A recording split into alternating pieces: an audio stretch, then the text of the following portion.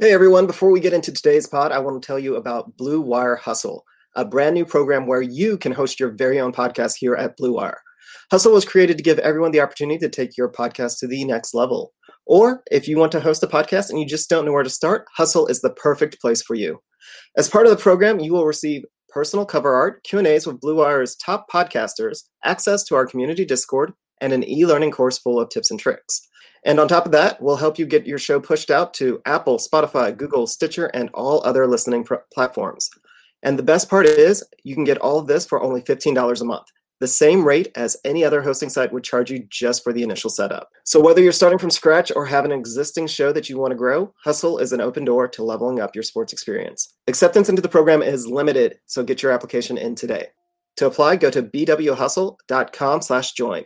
Check out the description box for this episode to find out more, but that's bwhustle.com/join. Manscaped.com for those fellas that are reaching down there during the game, halftime. I know mine kind of gets to the point in the second quarter where I just need some comfort. You're reaching down, you feel a little bit of weeds. Why not get the Weed Whacker package from Manscaped.com? Use the promo code Texans. All right, welcome to Texans Unfiltered.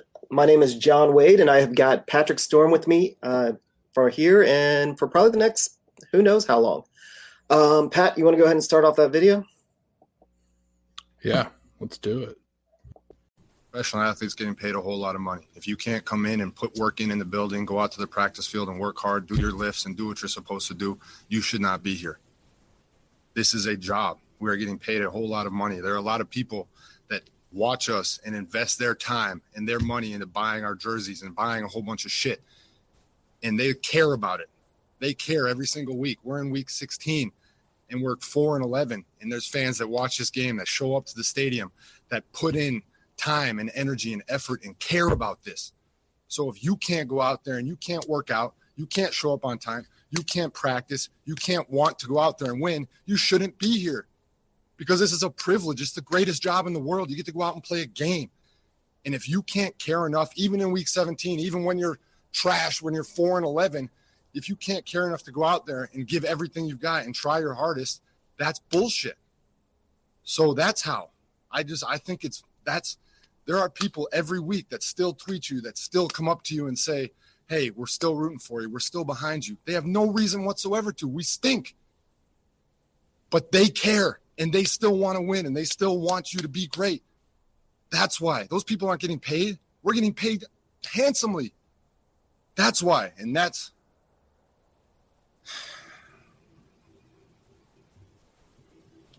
who I feel the most bad for is our fans and the people who care so deeply in this city and the people who love it and who truly want it to be great.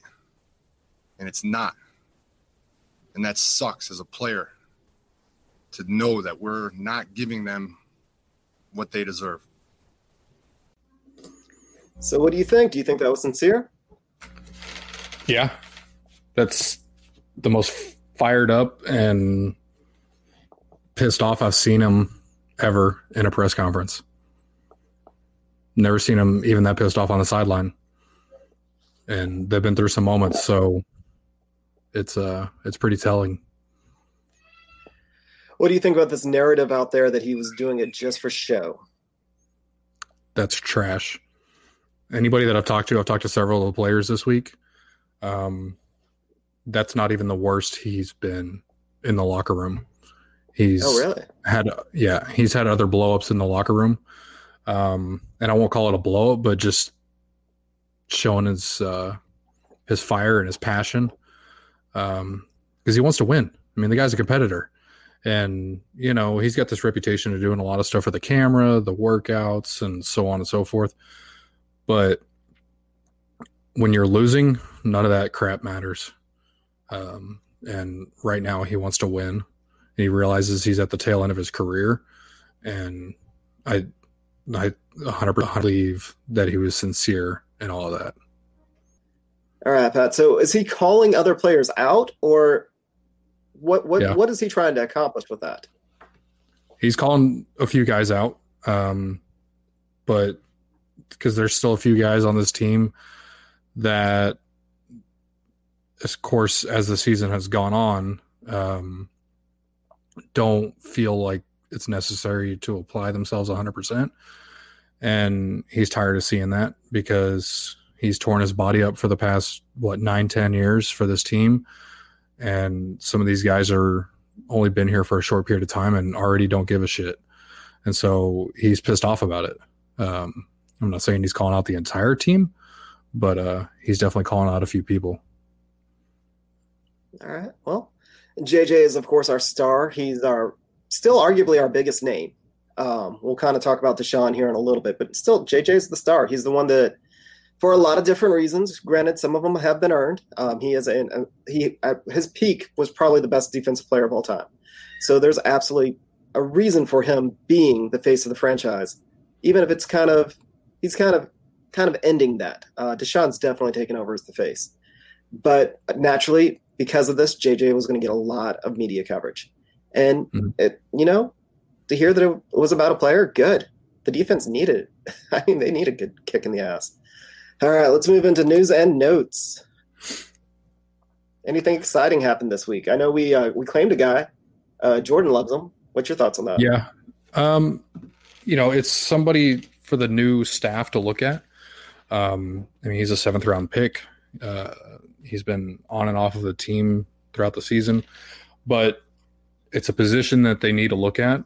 One, because Justin Reed played terribly this year. Eric Murray is really bad. Even Lonnie is not the best safety. So to bring in another body for the incoming staff to look at for the future, why not? It doesn't cost him anything. And so I doubt he'll make the active roster this week.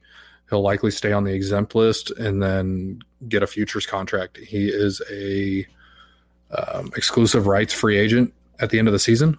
So they can tender him with a 7th round pick valuation or something along those lines, and just have him for next year in camp. And if it doesn't work out, they just let him go. So his name, by the way, was Geno Stone. He was drafted. Jordan did a thing about him before the season where he was like a late round find. He was really, really excited about him. So yeah, he's futures contract is what you think? Pretty much. He's not going to be able to play this weekend, is he? So what's the intake time? 5 days. Today's Tuesday. Unless they change it, I don't think he can make the active roster by Sunday, unless Sunday would be the deadline. I'd have to look. Honestly, I don't know.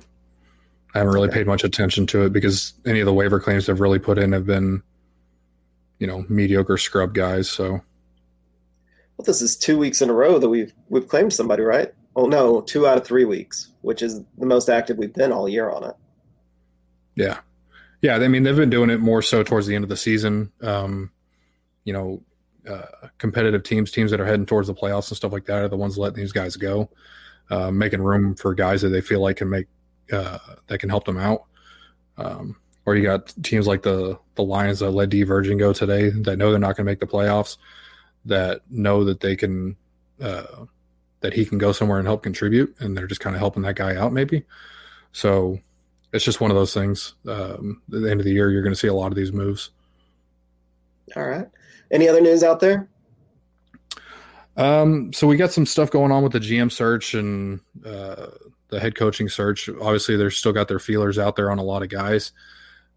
Starting on Monday, they will be able to interview executives and head coaches without the teams that these guys are under contract with stepping in and saying no.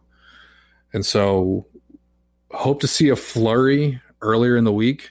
But some interesting names are starting to pop up of people that they really want to interview, and people that I'd be really on board with getting this guy. If you guys can figure out who it is, then credit to you, because I think he would be awesome.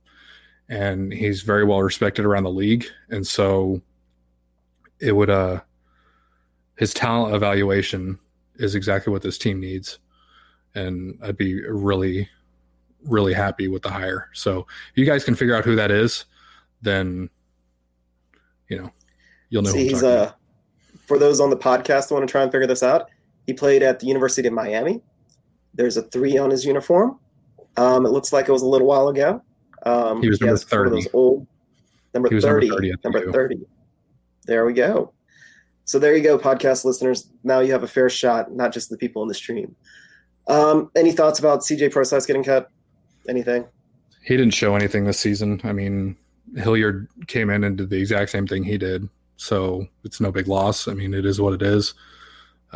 He was no better than Buddy Howell, who's been on the roster for years. So I think Buddy was actually better. So no love lost. Yeah. Hilliard and Howell, like, I don't. Again, that's one of those roster management things that I'm at a complete loss sometimes with. Howell, every time that he's seen the field, has shown a little bit of something. So why doesn't he get to see the field more? And then, I mean, Hilliard, he was fine. And I know the Browns have all the depth in the world up at running back. But, I mean, we're already not playing the guys we have. David Johnson still ended up with 98% of the running back snap. So for me, it's hard to get excited about any young right now. Yeah, and he was the hot hand, though. I mean, he put up over 100 yards on the ground the first time all season. Yeah. So, I mean, why not keep running him? All right. Well, I made a special slide for this next one. You want to kind of talk about it? Do we think Merck is done? We love him. He's a great guy. He's made himself into a decent player. He made himself into an above-average player. Let's be honest. Him and Clowney, the year JJ was out, that was probably the best defense that we had under Bill O'Brien, and that was with JJ Watt out hurt. But that defense was led by Mercilus, Clowney, and then Jonathan Joseph and AJ Boye. I mean, those four players put together an amazing defense. And if Fuller could hold on to a football, we would have beat the Patriots with Brock with a defense led by this man. Now that he's on the COVID reserve list, like, is it? I think it's it. Is it the end? I think it's it.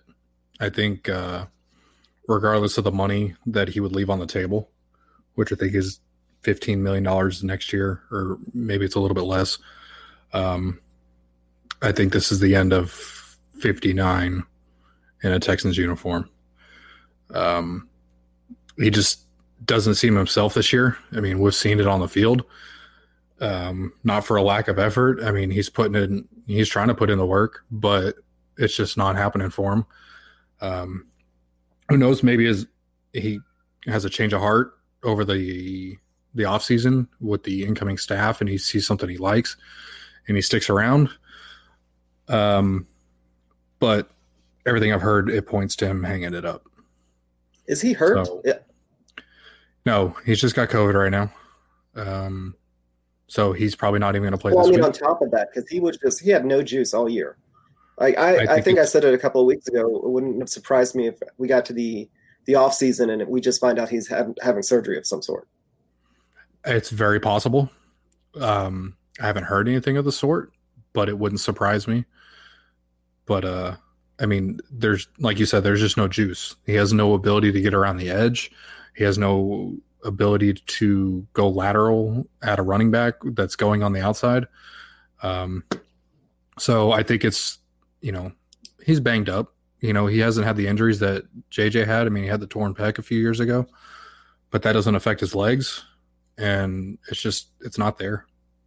It's not there. Yeah. And I think he's realized it. So, I mean, peak Mercilus he was never one of those freak athletes. He was always a great, great technician. And with those guys, I mean, once you lose a step or two and you don't have that many steps to give, that cliff comes really quick. So, again, for those of you who may have missed it, we were talking about Whitney Mercilus.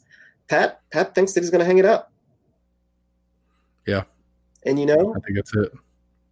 This is the wrong comment to say, but that'd be a great team move because his contract's kind of an albatross.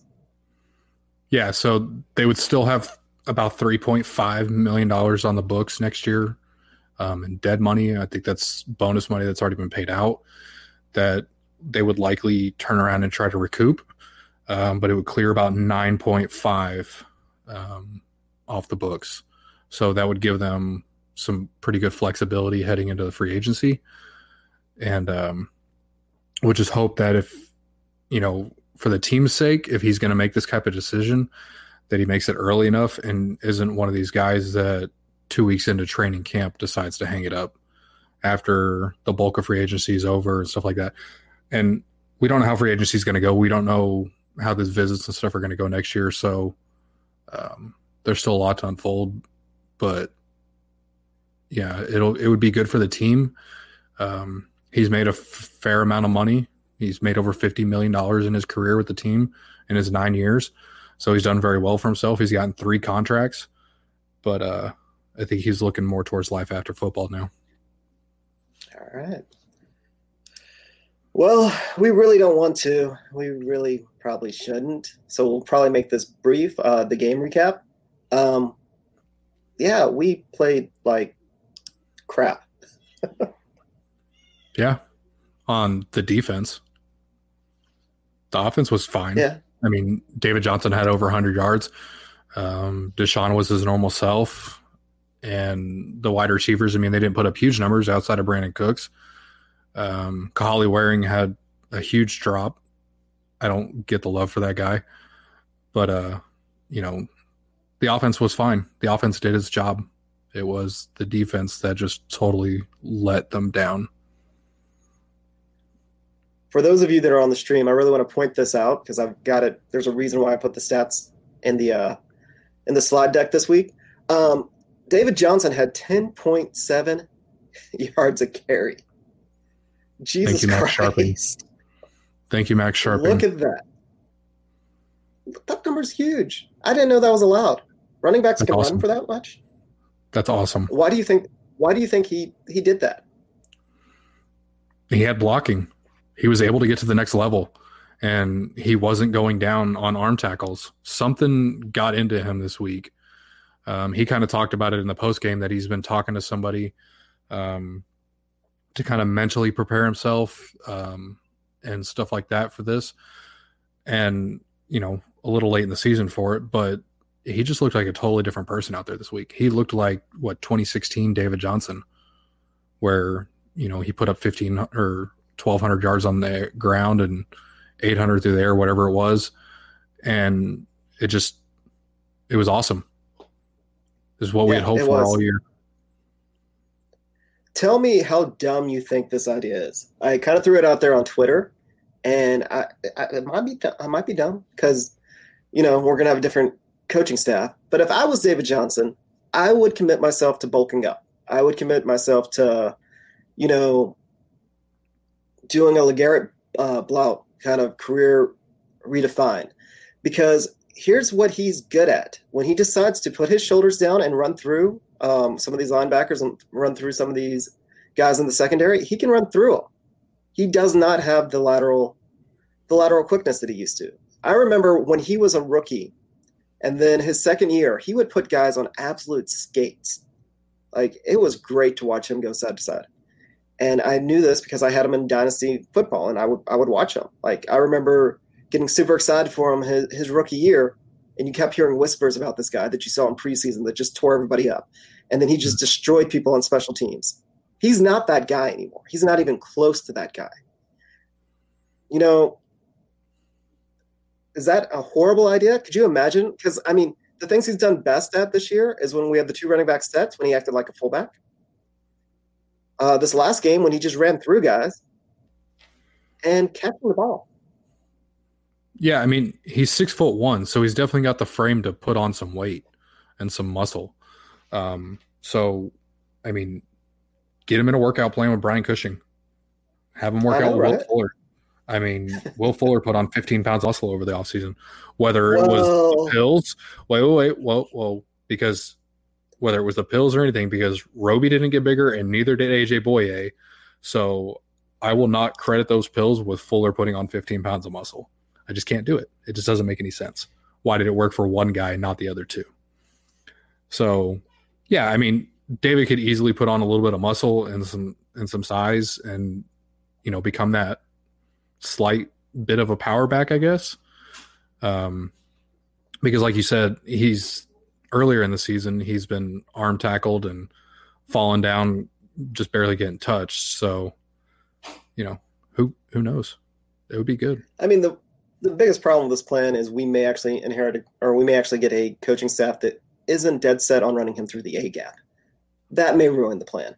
But, maybe. Yeah, I mean, who knows what the offensive scheme is going to look like next year, because they bring in guys like David Johnson and Duke Johnson who are great on the outside and through the passing game, and it's taken them till week 14 to figure that out. So, I mean, I don't get it, but now they're here now, so let's see what they can do. Yeah, when you watch our defense try and defend a running back that is catching passes, we definitely don't practice it. So that was one of the most frustrating things that I watched this weekend. We'll get into that about the defense, but I'm just kind of pointing out that one of the things that was most frustrating about this season was usually you can tell what scheme a team's going to run by the personnel they bring in. Mm-hmm. This season, especially on offense, I don't think I've ever seen a bigger disconnect between the players and the scheme that we try to run. Do you think I'm off base on that? No, at all. They don't utilize these guys as their strengths, and they haven't until this past 2 weeks. This past Sunday, David had 100 on the ground. The week before, he had 100 through the air. I mean, I would have been cool with that all season. Give him 100 through the air one week and 100 on the ground the next week. Keep the defense guessing because, obviously he's a threat both ways. So why is it taking till now to figure this out?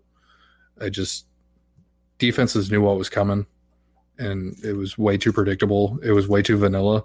It's what we had seen for the past 4 years when Bill, Godsey, and whoever else was calling plays were calling them. So, yeah, I mean, the more I look at it the past couple of weeks, it's been an absolute waste of both David and Dukes Johnson. We have a quarterback that absolutely excels in empty set. We have two running backs that can essentially play receiver. One of them did. He played receiver in college. I know, right? Why is it? I don't know. Oh, well, we're going to talk about them later, too. But one thing that I do want to point out is we are blessed. We are absolutely blessed. We have Deshaun Watson. I was actually shocked by this. He's the first Texans QB to throw for 30 touchdowns. 30.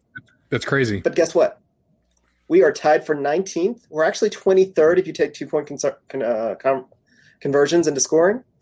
But 19th on touchdowns and only touchdowns. I want to leave out the 2-point conversions because, who really cares? So I'm gonna actually church us up a little bit, all the way up to 19. Deshaun Watson, 30 touchdowns, 33 total touchdowns, 3 rushing. The Texans have scored 40 touchdowns. That's wild. It's absolutely wild. The offense outside of him has been such a letdown this year. Regardless of Will and Cooks had both been on pace for 1,000 yards, which would have been the first time in Texans history if Will had been playing. The tight ends were not what they were. Jordan Akins had some really good games earlier in the season. Not sure what happened here towards the end. I mean, he almost had a touchdown, 2 weeks ago, and the sun got in his eyes and he dropped it. Looked like a goof. So, I mean, for the quarterback to have the responsibility or be responsible for that much of the offense, kudos to him and shame on everybody else. And I bring that up because this is what's been floating around Twitter. Should Tim Kelly stay or go? People are trying to defend Tim Kelly based on Deshaun's season. I personally think that was just Deshaun being Deshaun getting a little bit better as a quarterback, third-year progression, because it's essentially his third year. But what do you think? Am I wrong? He's got to go. Anybody on this staff has to leave. There isn't, outside of Carl Smith, I can't, and maybe TJ Yates, I can't think of any other people that have to leave that need to be able to stay. And Carl is fringe. I think TJ Yates is probably the only person that needs to stick around. and that's just because him and Deshaun are this close. So I think anybody can come in and do what Tim Kelly did and better easily. I mean, are you sure? I mean, Deshaun did throw for 30 touchdowns. That has something to do with the offensive coordinator, correct? True. But where's the running game been? How has he not been able to scheme a running game all season? And in what offensive coordinator school do they teach you rotate out 3 left guards? Like, I don't know whether that's Devlin, Tim Kelly, Rack. Like, none of that makes sense. And so I think anybody that's on the offensive side of the ball has to go because it's just been a complete disappointment. Well, if you look at your roster, and this is the number one reason why I say Tim Kelly's got to go, is our running game should be easy mode. Usually whenever you have a running quarterback, your running game gets easier. Usually when you have such an efficient passing offense, your running game gets easier. The opposing defense has to defend the rush. The opposing defense has to defend Deshaun because he may take off at any time.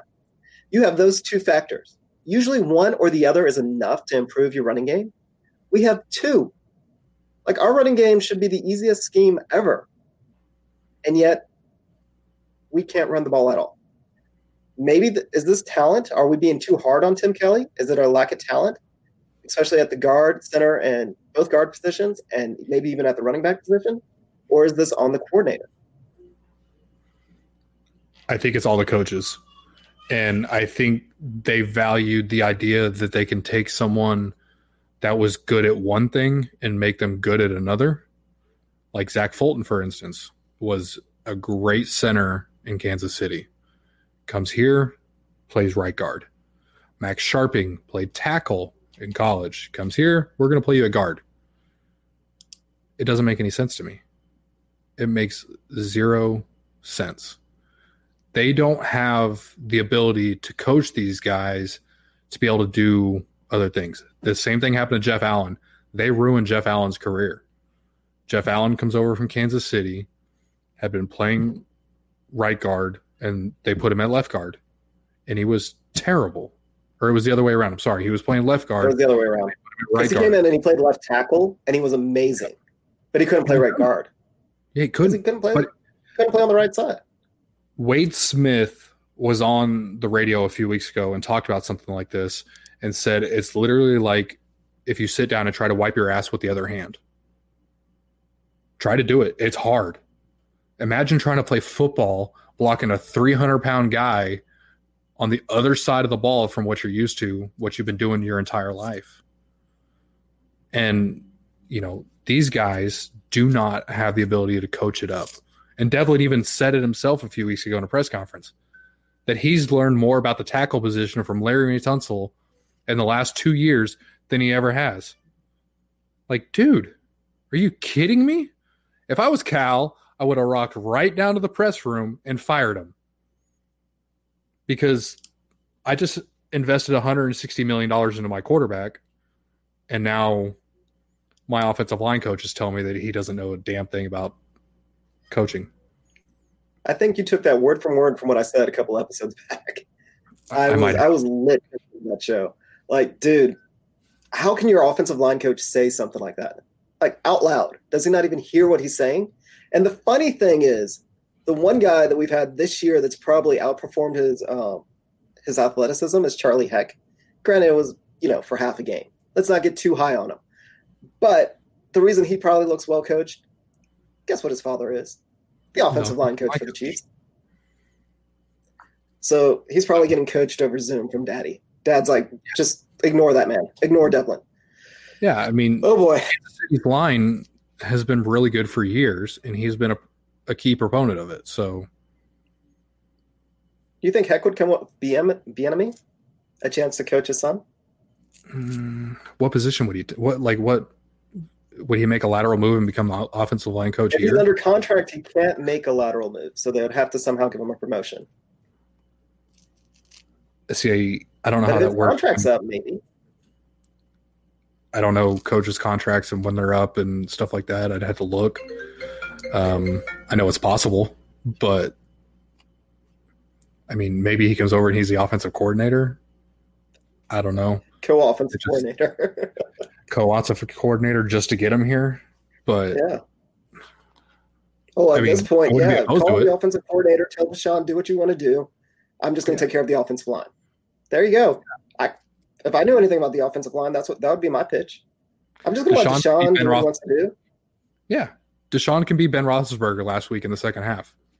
Ben Roethlisberger called his own plays all the second half last week, and look what happened. They got their asses handed to him. So turned around on him. 2020 has already reshaped how we work, and it's almost over. Businesses across the globe are challenged to be their most efficient, which means every hire is critical. Indeed is here to help.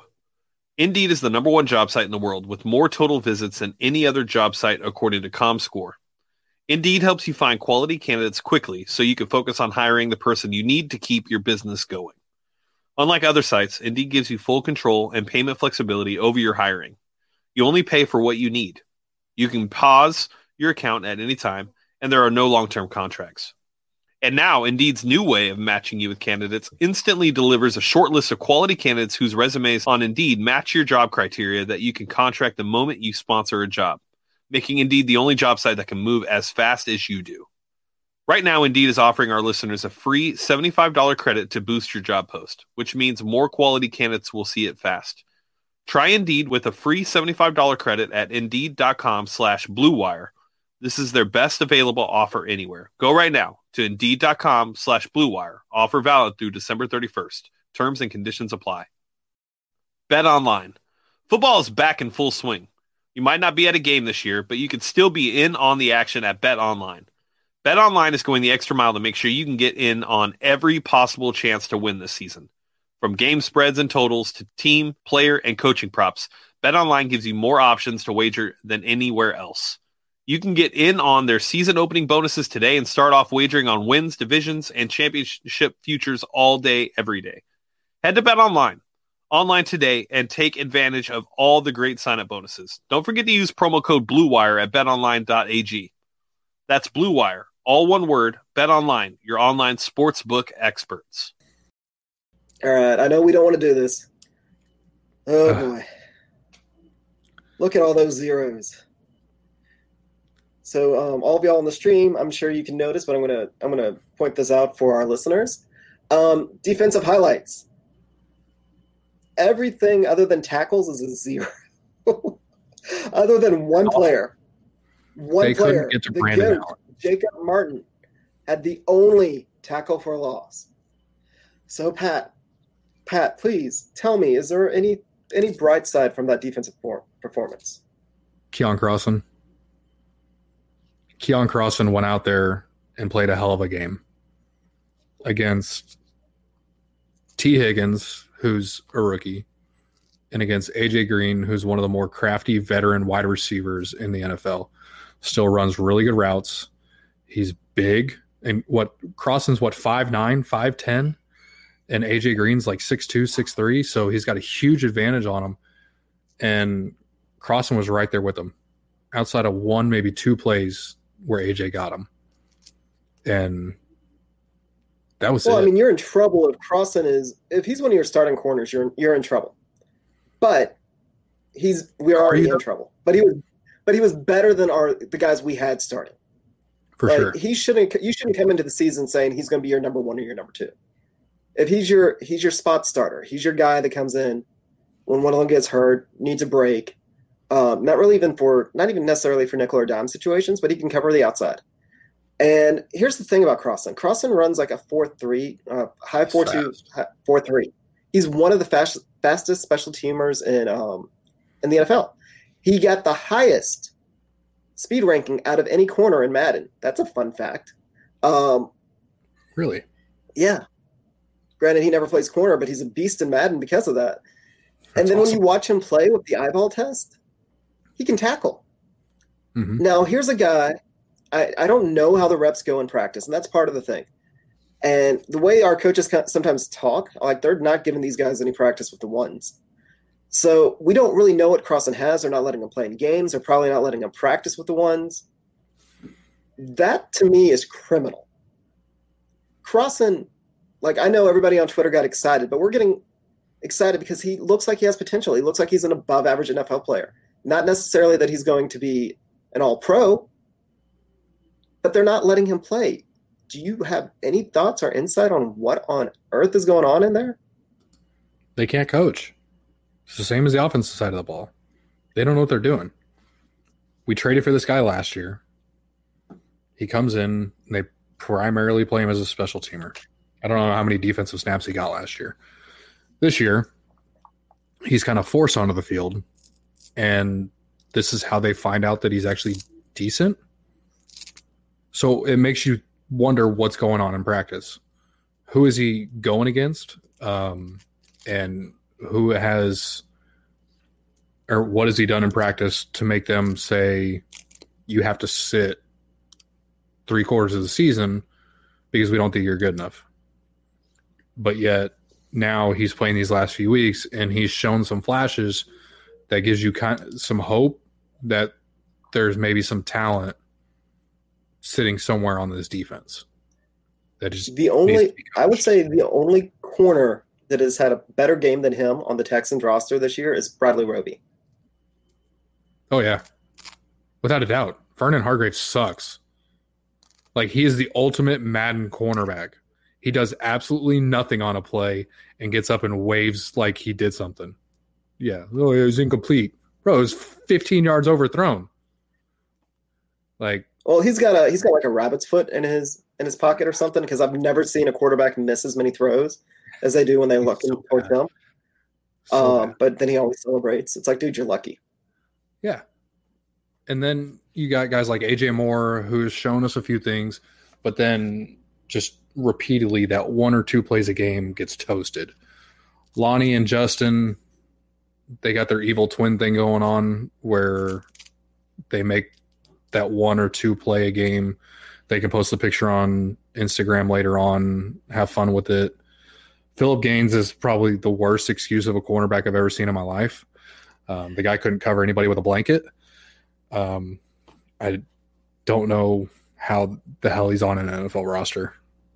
So, and who else do they have? John Reed? Like, you drafted this kid and you're not even going to play him. Yeah, I mean, somebody scored a touchdown on top of John Reed. It's his first game taking significant snaps at corner. And he probably won't see any more snaps because of that. So, I don't know. As soon as we were out of the playoffs, this is, I would argue, the most criminal thing that this coaching staff has left us with. Throwing out Bill O'Brien and all the bad roster decision moves he made.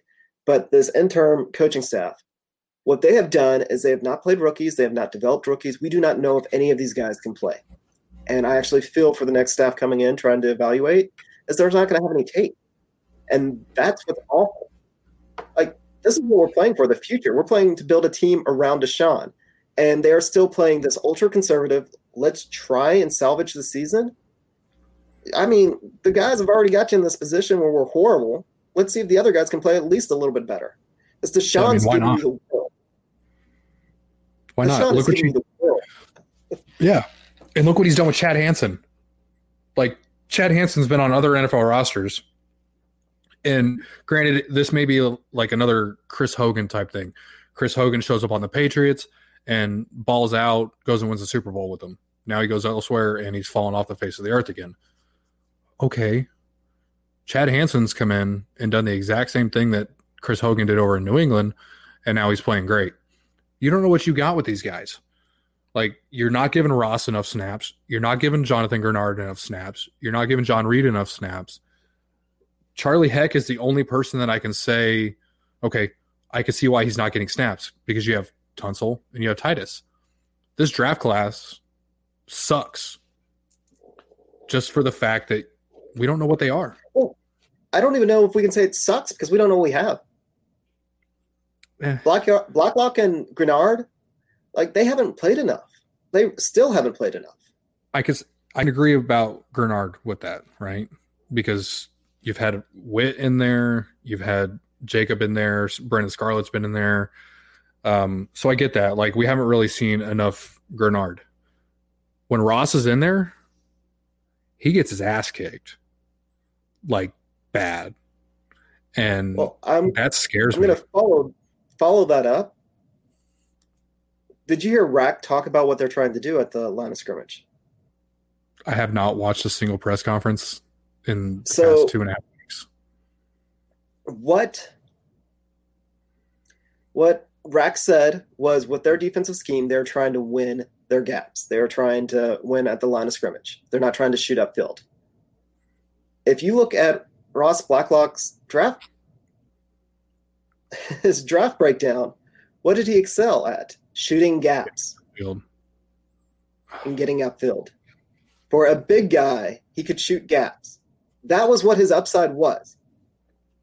So they're not using him in that manner. Of course he hasn't flashed. You're asking him to do something that he's not good at as a rookie. Like, maybe he can develop into a stand-up DT, or he can two-gap people in a couple of years, but that wasn't what he was good at in college. He was never asked to do that in college. What he showed that made him look like a guy that could go in the first or the second round was he could get skinny for a big guy.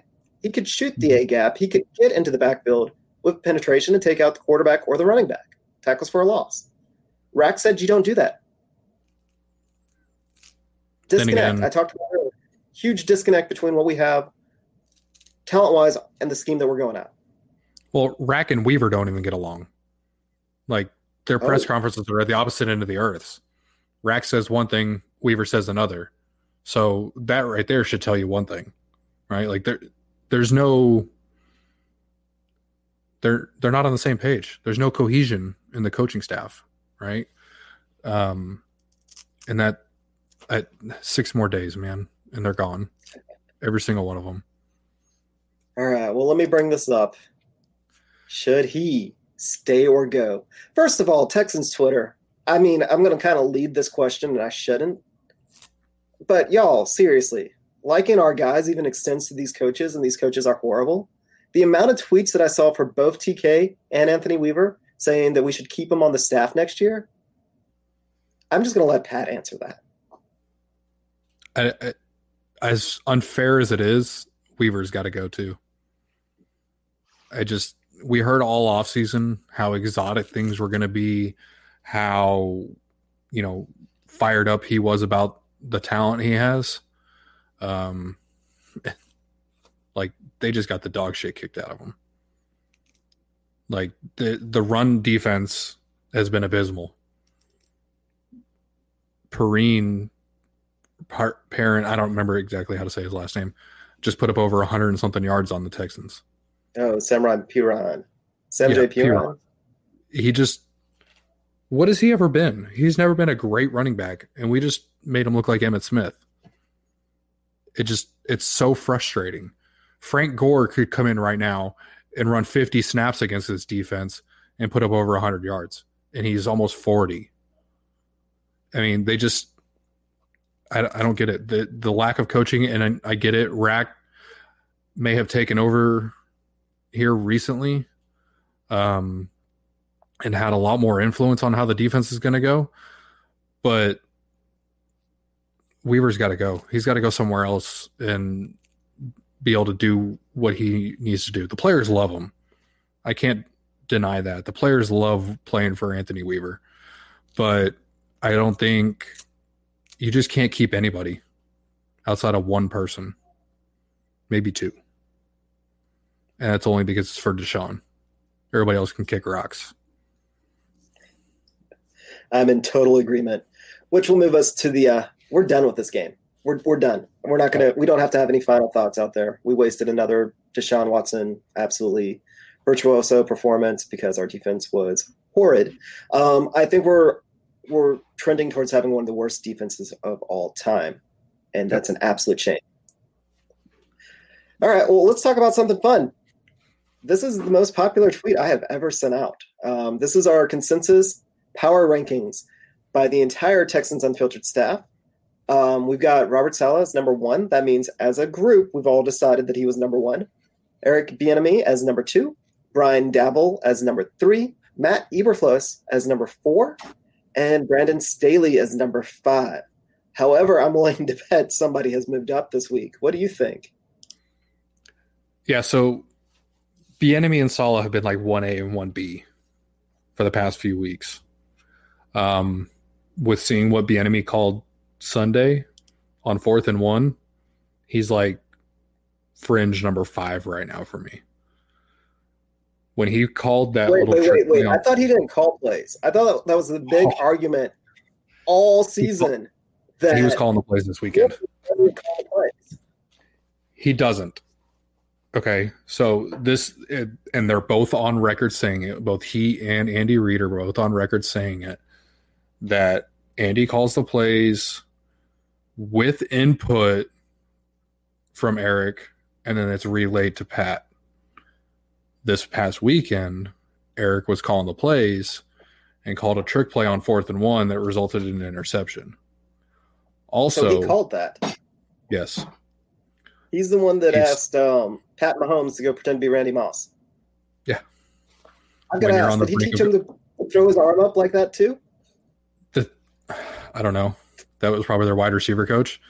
Because the thing that scares me about that the most is that they were willing to put their quarterback in that position to get jacked up on the edge of the playoffs when they're prime and ready to make another run. Like, who does that? Like, that's just dumb. Well, I'm pretty sure our former coach has done something like that before. Yeah. Needless to say, that kind of adds towards it. All right, so Bieniemy is falling. He's number 5. You're not happy with him. Who is your number 1 currently? Truth be told, man, I'd love for them to go and pluck Nathaniel Hackett off of Green Bay's coaching staff. Really? Yeah. Just would absolutely love it. All the way up to number 1. Because I feel like all these other guys are the flashy hire, and how many times does that work out? Like Sean McVay was the flashy hire a few years ago, and they had their little run. I mean, they got to a Super Bowl, dude. I'll take that. Yeah. Let's be honest. Yeah. I would love it. But at the end of the day, every single hire is a failure unless they win it, in my opinion. If you don't win the Super Bowl, every hire is a failure. That's just how it is, because that's the ultimate goal, right? Like, everybody that plays this game, that coaches this game, they want to win a Super Bowl. So it's cool they got there, but they didn't win it. Kyle Shanahan's gotten there twice. He hasn't won it.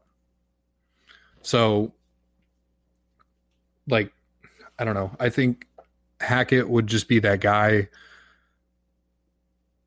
I don't know. His offenses just do so good. Like, he made Blake Bortles look like a competent quarterback. That's really hard. That he did. Nobody else has been able to do it. Nobody else has been able to do that. Aaron Rodgers is number 1 in the MVP race right now with him calling plays. Devontae Adams has like 17 touchdowns. Aaron Jones is killing it. The offensive line up there, even without Bakhtiari occasionally, is playing great. I think Nathaniel Hackett would be an awesome hire. Is it going to happen? No. But I think it would be awesome. Yeah, I said last week that I think Hackett is the secret sauce. LaFleur gets all the credit, but if you looked at his offense when he was in Nashville, it was trash. Goes up to Green Bay, teams up with Hackett, and they're just burning the world down. So yeah, I think Hackett would be kind of like going after Frank Reich. He's the guy. He's really the guy behind it.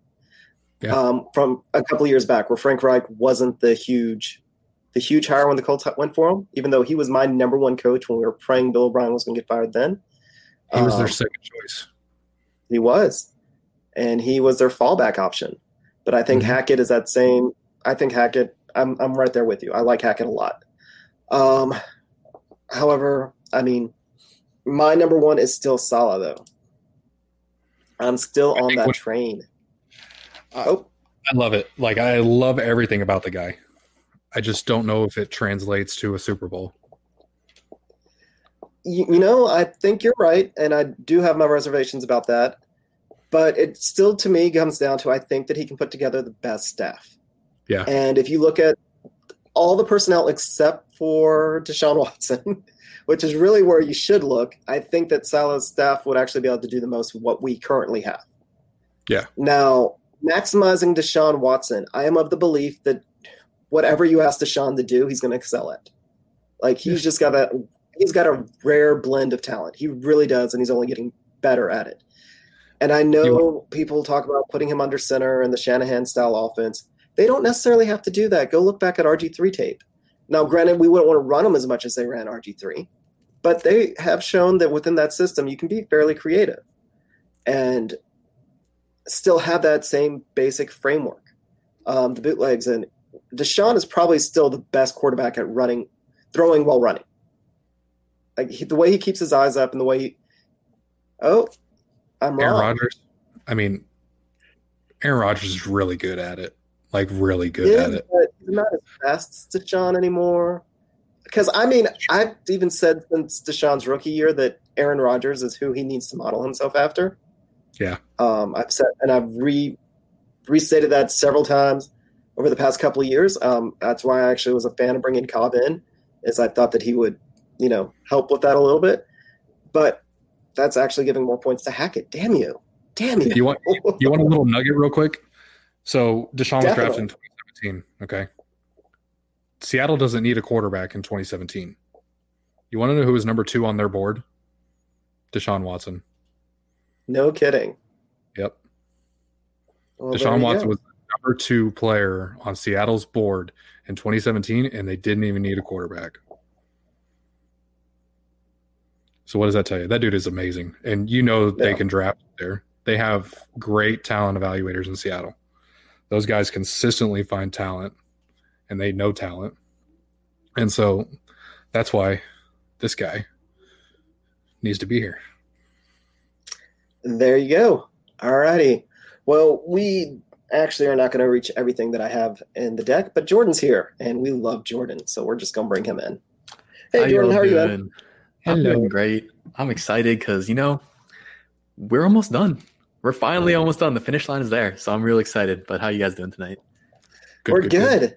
Awesome. You want to talk about the coaching search a little bit? We were just finishing up. All right. What was the topic? Let's see if I can put it back up. Let's see if this still works. Let's jump to Dabble. Oh, all right. Dabble, this is Jordan, the week are you familiar with this list? We've got Salah at number 1, Bieniemy at number 2, Dabble at number 3, Eberflus at number 4, and Staley at number 5. Granted, after this past week's games, I'm pretty sure some things have changed. But what are your thoughts? My guy's still Bieniemy. He's kind of my 1A, 1B with him and Salah. But you asked me about Dabble, and this week I'm definitely going to be doing a lot of Dabble work. I'll have a breakdown out on him, and he might be the best offensive guy kind of out there. Right, he doesn't have the question marks that Bieniemy does, where you don't know how responsible he is for the offense. He doesn't call plays 100% of the time. He doesn't call them at all, really. And so, looking at Dabble, and I've gone over the tape of his offense now, and it translates so damn well to what the Texans do, how Deshaun thrives, and how this offense has thrived. So, for the guys who want Tim Kelly back and kind of see that Deshaun's doing so well with him, Dabble has a lot of the same concepts, but he just does it at such a much higher level, much more consistent level. And so I think he's definitely a very intriguing name. Obviously, you got the Joke used to be connection, but we don't know. It's more up to the GM than it is for the head coach to decide that. But yeah, I love Dabble. Well, Joe's showing. Is there anybody else that favorites? Is there anybody else that has moved up your list?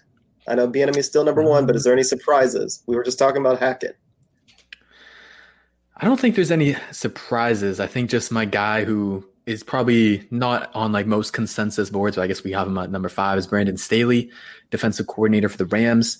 And the reason why I'm so high about him, he's kind of like the defensive Joe Brady, right? He's got the same question marks. He might not have the experience. He might not be the leader that you kind of want. But the difference for him between Brady and Staley, for me, is that I really, really believe in his scheme. And I think he's really reacting to how the league is going with their pass-heavy offenses. And he's countered that by playing a lot of too high defenses and giving light box numbers to kind of invite the run, because he knows that runs aren't that efficient anymore. And he's trying to do everything he possibly can to stop the pass. And so I think the way that he's thinking about the game is revolutionary. And I think that's a pattern that you're going to see defenses go. And I think he's already ahead a step of that. And so I think that's something that is very valuable for us, obviously. I like it. I like it.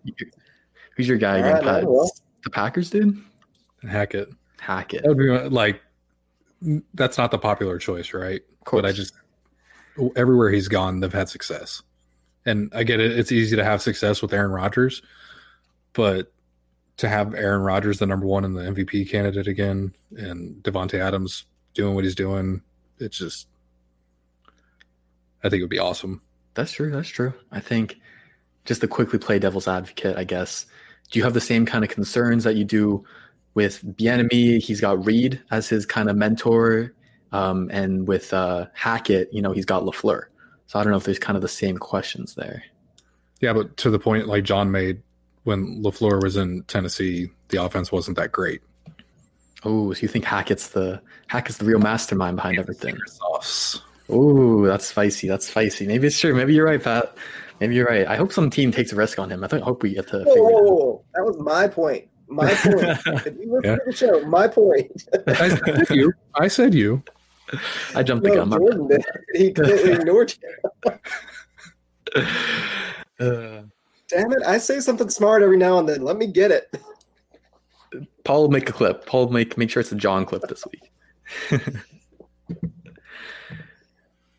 All right. Should we get into the Q&A? You ready to quiz us?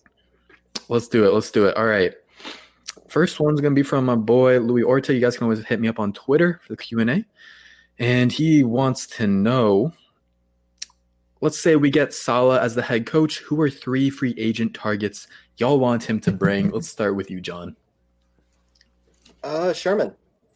Sherman. One. Actually, Verrett wouldn't be my number one. And then Sherman would be if we missed out on Verrett. Both are high-risk guys, but, we need a corner. Sherman, he can kind of teach because I'm sure we're going to have to draft like 6 corners. So having somebody like that who's also a wide receiver in college, like Sherman's going to be, if he decides to be a head coach or a coach, he's going to be a head coach rather quickly, I think. Like that would be cool. Let's see, 3? Shoot. I would have to look at the running back list and see which ones would actually excel at the zone read or the outside zone, because I don't think that we have one on our roster that would currently do well in that system. Honestly, because I think David Johnson's a little bit washed. He just doesn't – even though he had a big game, he still doesn't have that lateral quickness. So I'd have to look at the running backs. And then defensive linemen. We need defensive linemen regardless, but with the new coach and a new coordinator, we may be switching our schemes. So depending on who's their defensive coordinator and what scheme they're bringing in, with either a 4-3 or a 3-4 front. I think they do 4-3. Is that right? The Niners, yep. Yes, and they use we don't have an under tackle. So yeah, we would probably have to go sign one. And I mean, Blacklock might do pretty well in that role. So maybe not, now that I think about it. And I don't know who the third would be. Let's say, yeah, so you said Verrett, maybe Sherman, and then a DT or running back. So I think kind of some names. They got Solomon Thomas, right? I think that could be someone. And then a running back that fits the zone scheme. I'd probably look at Jamal Williams. The Packers, they got to pay one of Aaron Jones or Jamal Williams. I don't know who they're going to pay, but Williams would be a very good idea. Very good running back there. All right. Next question will go to you, Pat, and Texans Canada. Shout out to all the Canadians listening, even if there's only one. He wants to know, is it possible to significantly improve the defense without dismantling the offense? What are your thoughts on that? Yeah, they don't need to dismantle it.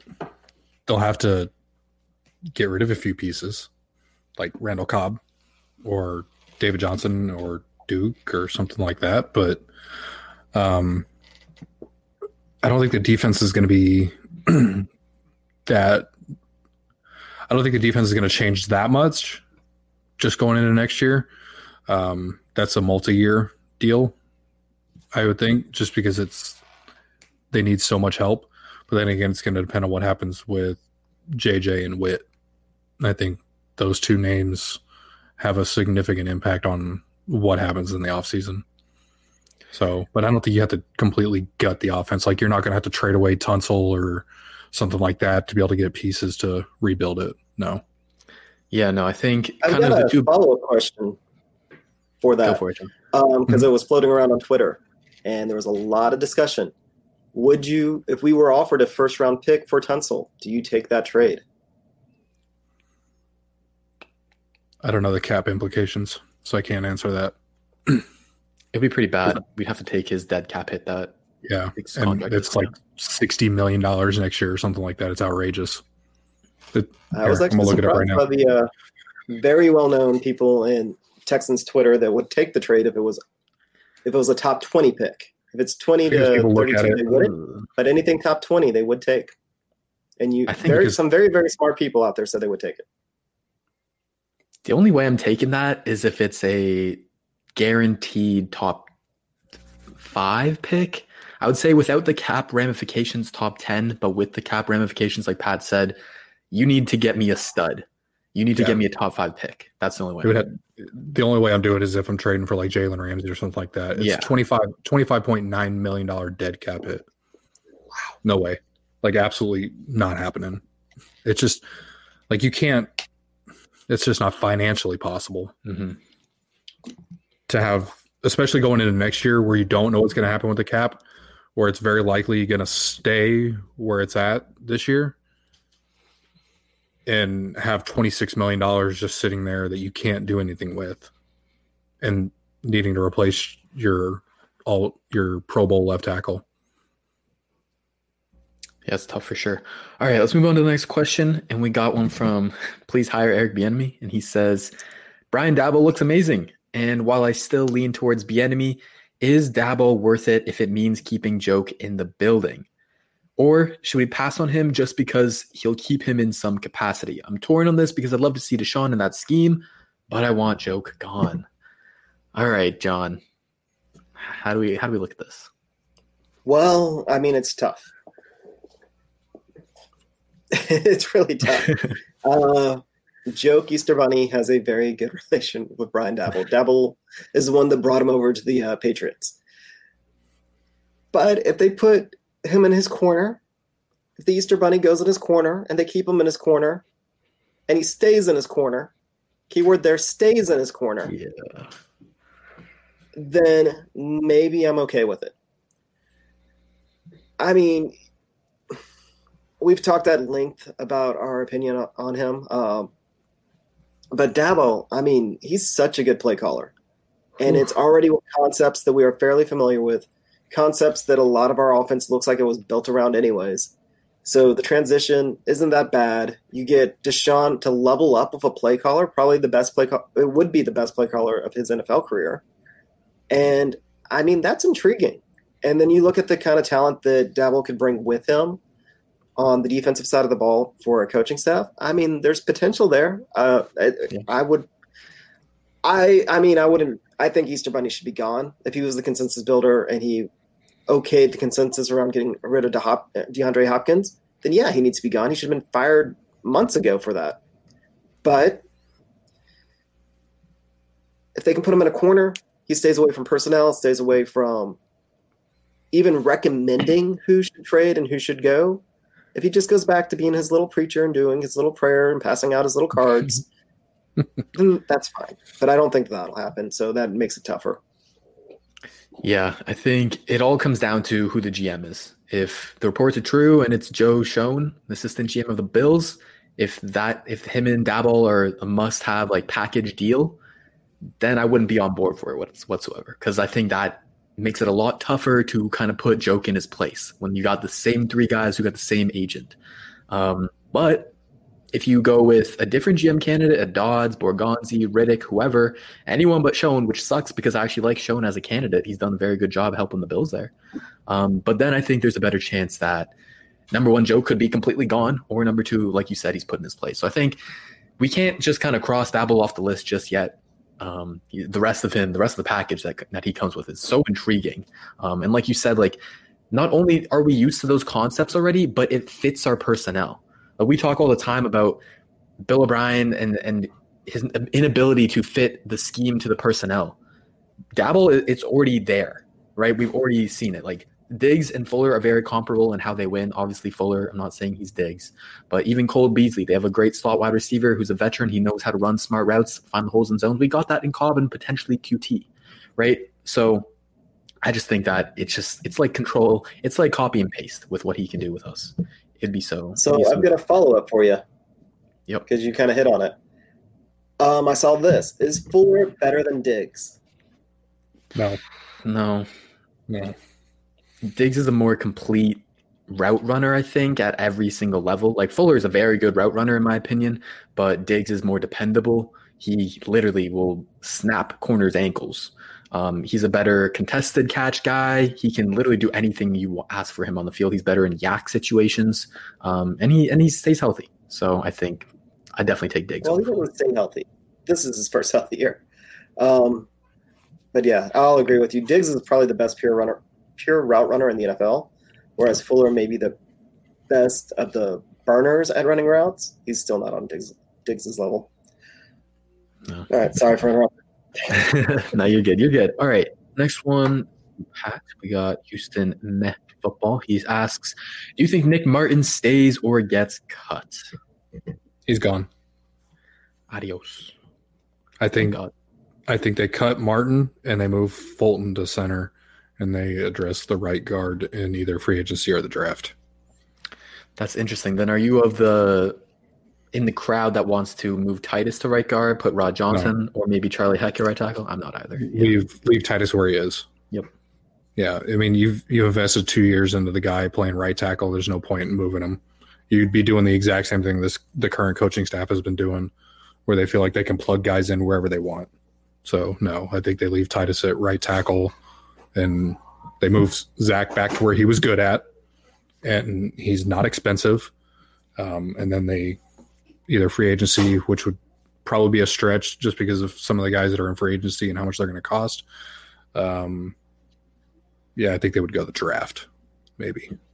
Definitely. I think, or maybe they stick with, Greg Manx is here still, but he is a free agent at the end of this year, I believe. Yeah, because he got cut, so he's on a new contract with the practice squad. And so you got Brent Vale. Yeah, Nick's gone. Maybe Quavale could fill in at right guard. Maybe. He might. When he's been in there, he's been all right. He hasn't been as disastrous as the other two guys in the interior. So I don't know, maybe. But all right, let's go to the next question from our guy Michael George. And he says, which player are you interested in seeing in uniform once the waiver wires hit? And who are your free agents for 21? Okay, we kind of went to this. I don't know how, John, but every single week I always end up giving you the same question of what free agents you want. Every single week without fail. Are there any waiver wire guys, maybe some guys you want to take a shot on? I know that's kind of a really tough question because how the hell are you supposed to know? But nah. No, I mean, no. Not really. Okay, fair enough. All right, I'll give you the next I know one. you're sad about Gino. Tell us about Gino. Oh, we haven't talked about Gino yet? We haven't talked about Gino. New safety, Texans claim from the Ravens. Geno Stone, he went to college at Iowa. And Iowa DBs are always very good zone defense DBs. They're always very smart. They can play the ball well. And I see that too in Geno Stone. I had a very high grade on him in the draft. If I literally went back and I searched my tweets, I searched for Geno Stone's name. And literally every pick that went by, I kept screaming for us to draft Geno Stone because he kept on falling. It was pissing me off. And so I'm so glad that he finally found his way back to this team. I'm happy that they're taking a chance on, a player that I actually like for once. Right, I think that's the first time it's ever damn happened, and so I think he has the ability to play in the box and deep, and he even plays some man coverage and nickel sometimes. So I think he can do a lot of things for you. I'm not going to say the V word just yet because I think that word is very much cursed, but he does a lot of things for you, and I think he's a playmaker. So he's definitely the type of talent that hopefully gets a shot next week and hopefully gets a shot on next year's roster. So why did the Ravens cut him? That's my big question mark because the Ravens are a smart franchise and they don't have great safety depth. So was he that shitty in practice? That's the $1 million question. I don't know. Because Joe Ortiz knows that he's coming to the Texans and he wanted him here.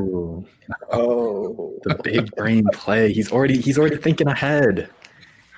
Is Ortiz still your guy for GM, Pat? No. Oh, Damn. No, this guy is. Oh, right. This Alonzo guy. Highsmith. Alonzo Highsmith. Yeah. Alrighty, let's move on. We got a couple more. Okay, Ben Paul wants to know what are you guys looking forward to in the off season? Pat, what's maybe the biggest thing you're looking forward to? I mean, it's got to be the head coach and GM. Like, there's nothing else. Like, that is the future of this team. If they don't get this right, and of course we won't know for a few years whether they get it right or not, but if they don't get this right, you've wasted another career in Deshaun Watson. I know he's still young, but you're going to set this franchise even further back. So that's what I'm most excited about, just because there's so many good people out there that they can hire and that are available to get for both positions and to build out a staff. And so I think the Texans were primed and ready for this year by firing Bill O'Brien in week 4 to get into position to make the right hire. So it's got to be the head coach and GM search. That's exactly, yeah. Yeah, now that you mentioned it, I'm kind of still shocked that we fired Butchin as early as we did. It's kind of mind-blowing if you think about it. I don't think most people did not see that coming. It almost happened week 3, Ooh. but he bought some faith back. And said he was going to take over the play calling, and then went out and fell flat on his face. So, oh man. Oh well. All right. Last question of the day from @He's Gone Finally, and he wants to know, what is happiness, John? What is happiness? Oh man, that's a great question because apparently I dislike it. Houston sports is definitely not happiness right now. So I don't. As soon as you find out, let me know. Well, having a no, not even having a newborn because that's stress, dude. You're always like, are they breathing? Are they not breathing? Better hope he doesn't ever search this video up and see it. Just wait, Jordan, because you'll be worried about the poop. Oh God, that is what having a newborn's like. So they're not. That's not happiness. Yeah, I don't know, man. That's true. That's Pat. Maybe he knows. Pat's excited about the head coach and GM. I think that's happiness. I think the future is up. We've hit rock bottom. We've definitely hit rock bottom, but you can't go much lower, honestly. So I think the future is happiness. But all right, thank you guys for the questions as always. Appreciate it. Thank you, Michael Scott, in the chat for the donation. We got to answer his question. See, he donated $2. He did. Think our record would be better if Bill O'Brien was here? Actually, yes. Yeah. I do. Yeah. I think some of the decisions Iraq has made have been pretty dumb. And I don't think Bill was that dumb. So what was it? The 2-point conversion? I think Bill would have taken the safe play and gone for the field goal, tie it up, gone into overtime. I don't know. I just have this weird feeling that maybe it's only 1 or 2 wins, but I think it would have been a little bit better. Damn, y'all are fans of Bill O'Brien, the coach, over Iraq, the coach? Oh God, I despise Iraq right now. I would still rather have Rack than Bill O'Brien because Bill O'Brien would do just enough that if he was still the coach, he would have probably figured out a way to do just enough to not get fired. So I think that, again, the biggest problem with him is his ego. When he had less control over the personnel actually matched the team a little bit better, and they were a lot better. So he's going to learn his lesson. He's going to go somewhere, and he's probably going to be successful. He really is, and we're all going to be salty about it, but it is what it is. And the good thing is, though, we are going to get to start over because we desperately needed it. The whole city of Houston needed this. We need a reset. Deshaun Watson needs a reset. Mm-hmm. And that's ultimately what it comes down to, Deshaun Watson. We need a coach that will – I mean, you don't even have to be the best coach in the world when you have a quarterback like that. You just have to, let a GM be a GM. Competent. Well, it's not even competent. He's just going to let other people do their jobs. Bill O'Brien taking up every job in the building is what ultimately led to his downfall. Let a GM be a GM. Hire coaches to run your offense. Hire coaches to run your defense. Keep your nose out of it. Manage your coaches. let your coaches evaluate talent. You evaluate the coaches. Like, that's the type of head coach we need. That's not Bill O'Brien. Yeah, I think there needs to be some sense of hierarchy, some sense of organization and responsibility. And that's set through culture, that's set through the top, and that's why they really need to get the GM hire perfect, because that's going to set the tone for everything. But the culture has to be perfect here right now, Jordan, because they're firing people because they don't fit the culture. Oh, dude. I think that word should be banned too. Culture. So I don't give a culture, shit culture and versatility should be never mentioning inside that building. If we hear that in the first presser of whoever the hell they hire, fire them immediately. Go. All right. Was that it? I think that's it. I think that's it. I think so. There was one thing that I wanted to ask. Dude, way up here at the top of our chat, Manhattan. Hopefully you're still around. Where'd it go? Oh, the 3 names for GM? 3 names for GM. What do you think of those? I got to scroll back up and see what he said. McClay was one. Yep. Definitely possible.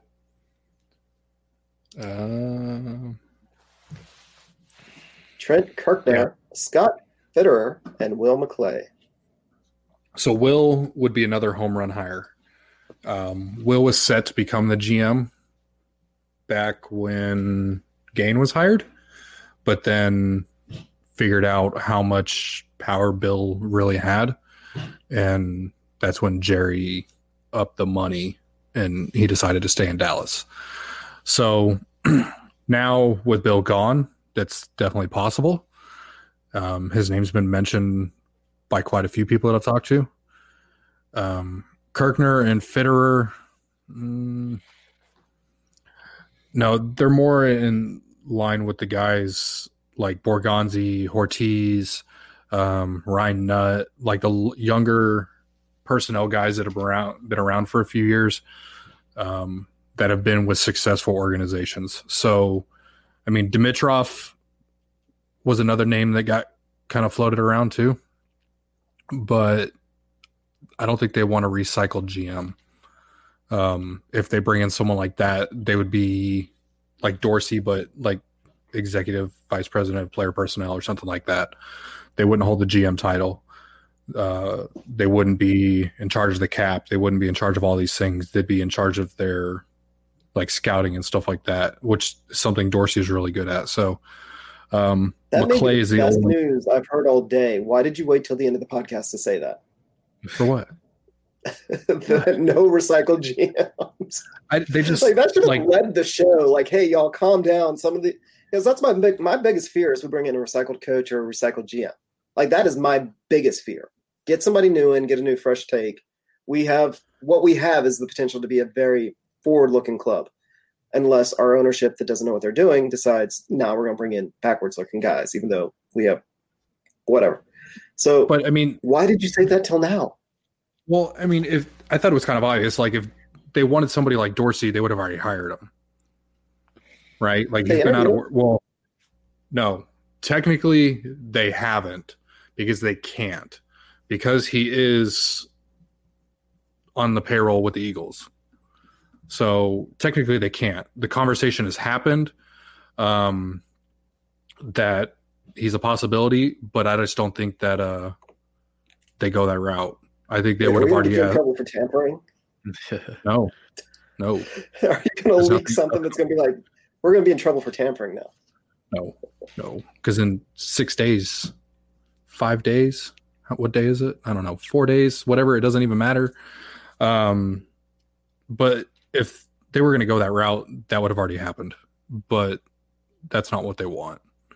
And for Fitterer and Kirchner, I mean, Seattle's done a really good job over the past few years of finding talent. So if they were to pluck one of those two guys away from there, I wouldn't hate it, but it's not the flashy hire. So we'll see. Right. And follow up on Pat, because I know that you have a relationship with Benjamin Albright. What did you think about his list? Where he lists EB as the favorite? Yeah. I mean, that's just Ben's opinion. I've talked to Ben about it. Yeah, and we've had conversations about it, and Ben just thinks that it would be the best fit for Bieniemy. But Ben also said earlier in the season that Joe Brady would be the best option for Houston to hire long term. So right now, it's just Ben's opinion. Okay, so him and James are in agreement. Who would have thought? All right. Well, I don't have anything else. Is anybody? Jordan, you good? I'm good. Bueno. All right. Well, I want to thank everybody for listening. You can find us at Houston FB Pod. That's the everybody account. Jair usually is the one that's answering it. You can bother me at John A. Wade 3. Of course, everybody knows Patrick Storm TU and Texans Thoughts. You all have like all of Houston following you between the two of you. And then also give a shout out to JRL Sports TU. He runs a lot of our social media. He's doing a lot of our writing. Great guy, very smart. And James is still around. You can bother him on Twitter. Some days he answers, some days he doesn't. But always send him a thank you. He's doing a lot of the behind-the-scenes stuff for us right now, recharging his batteries, and we'll kind of go from there. All right. Thank you all again for listening, and we'll see you next time. Wait, Matt, what is your question? Get it in quick before I hit the button. Dream off-season offense signing. Oh, okay. I got mine already. I'll go first. Good. Corey Linsley, center of the Packers. I know you want the flashy guy. You want Allen Robinson. Maybe you want Chris Godwin, the wide receiver, right? But I think center is going to be a big position that needs change. And I think Corey Linsley's been a very trusted vet. He's doing it for the best line right now. Not the best line, but one of the best lines, the best offense this year. So I think Corey Linsley would be my splash signing on offense.